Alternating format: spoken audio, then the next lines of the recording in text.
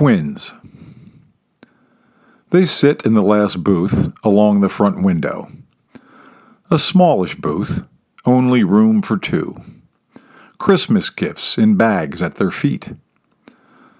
Dusk beyond the window. Shortest day of the year. Winter solstice.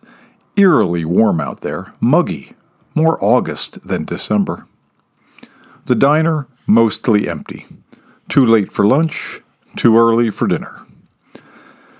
The dead-tired UPS driver eats a grilled chicken sandwich at the counter. She consumes cup after cup after cup of black coffee, banters with the waitress, who happens to be her twin sister. They both recently broke up with their men. The waitress, after growing sick and tired of her husband spending 9 months a year in the wilds of northern Maine chainsawing trees to death. And the UPS driver, after finding out her boyfriend was a two-timing piece of lying shit. The dead-tired UPS driver says to her sister, "I'm going to quit this crappy high-stress job and move to the islands, to Jamaica. Or I'm going to smoke dope and drink rum and screw the brains out of everything that moves until I run out of dough." And the waitress, who smokes a cig and to hell with you if you don't like it, says, "You go, girl. I mean, how much satisfaction can you get delivering Amazon packages? Someone should cut the balls off Bezos for destroying the world. You should do whatever the hell you please with this one life you get to live." Back in the rear booth, the man says, "Look, all I'm saying is I didn't ask for this." "I'm not counting," the woman says, "but I'd guess that's right around 50 times you've mentioned that." "Yeah, okay, but I mean, next year I turn 50. 50's the new 30, she says. "I read it in Cosmo at the hair salon." "My back didn't feel like this at 30. "You and your back, best buds. "Hey," he says, "you try living with chronic pain." "Well," she says, maybe 30's the new 50. "I never thought I'd be 50. And now, so much left undone, here I am." "You know, you've led a very self-absorbed life." "What the hell does that mean?" "Please don't raise your voice," she says. "We both agreed to have this little chat in a public place so we wouldn't lose our shit and start pointing fingers and screaming at each other." "I don't point and I don't scream." "Oh, of course you don't. You know, you don't even like me." "Oh my God, please, no, let's not go there." "It's true," he insists. "I often wonder why we even bother. I mean, seriously, you don't like my politics. You don't like my taste in books or movies or restaurants. You think I'm self-absorbed, and I know for a fact you think my mother spoiled me rotten." "Hey, all true," she says, "but I do think you're cute, at least when you're asleep, and when you're just a wee bit stoned or a wee bit drunk, you're an absolutely fabulous lover. You make my toes curl." "Well, whoop-de-doo. What about the rest of the time?"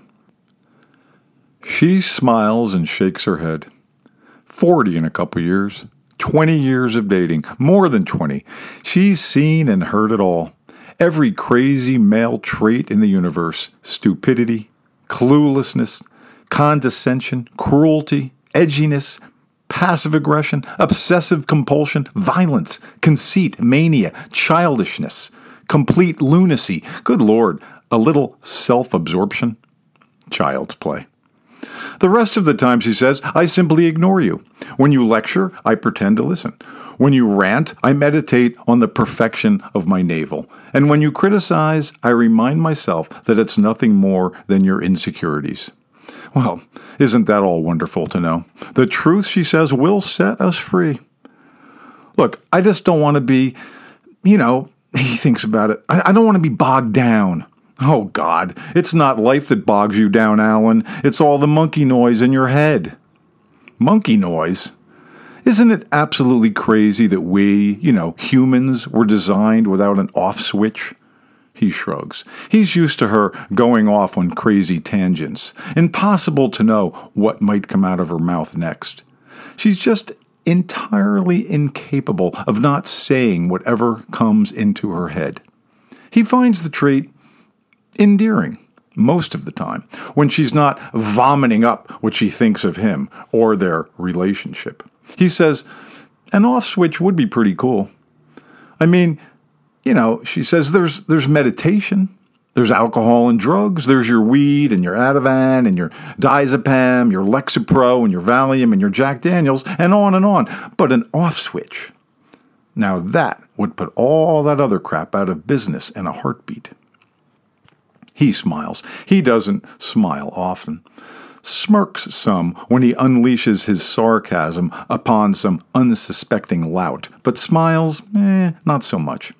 You have a point, he tells her. I mean, we can turn off everything else, TVs, phones, cars, laptops. Why not our hyperactive brains?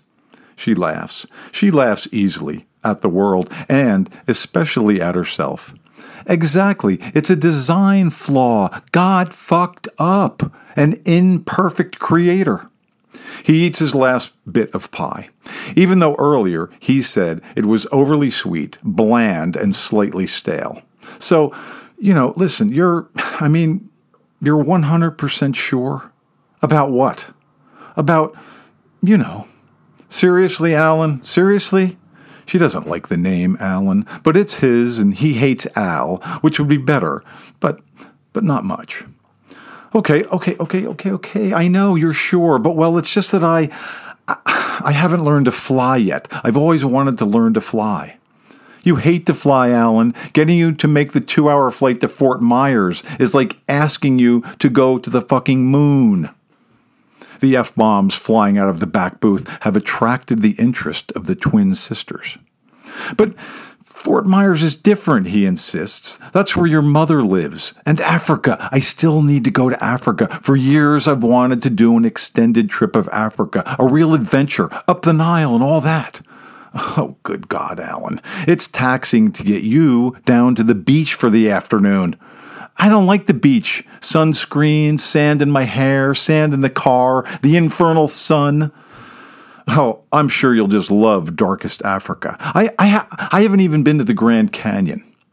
The perfect family vacation spot. He rolls his eyes. Don't talk to me about family vacations. I know. Yours were a misery, hell on earth. She's heard his complaints about his unhappy childhood 1,000 times. But it's all such malarkey. He has a brother and 2 sisters, mom and dad, all tight as ticks. Not like her family, with its endless drama and deep-seated antagonisms. Allan, she decides, to be perfectly honest, absolutely candid, is a curmudgeon. There, she said it. Well, okay, she didn't say it, not out loud, but she thought it, and she might say it. In fact, she's going to say it. You're such a curmudgeon, Allan, a regular killjoy. You can take the joy out of eating a piece of homemade chocolate cake. And Christmas, oh my God, this will be our 6th Christmas together. And you know what? Allan? I don't think I can take another one. In fact, I know I can't. What are you babbling about? Christmas, Allan. I'm babbling about Christmas. I can't spend another one with you. I just wouldn't be able to bear it. He looks at her, eyes shocked, mouth agape. She squeezes herself out of the booth and stands. Wait, what are you doing?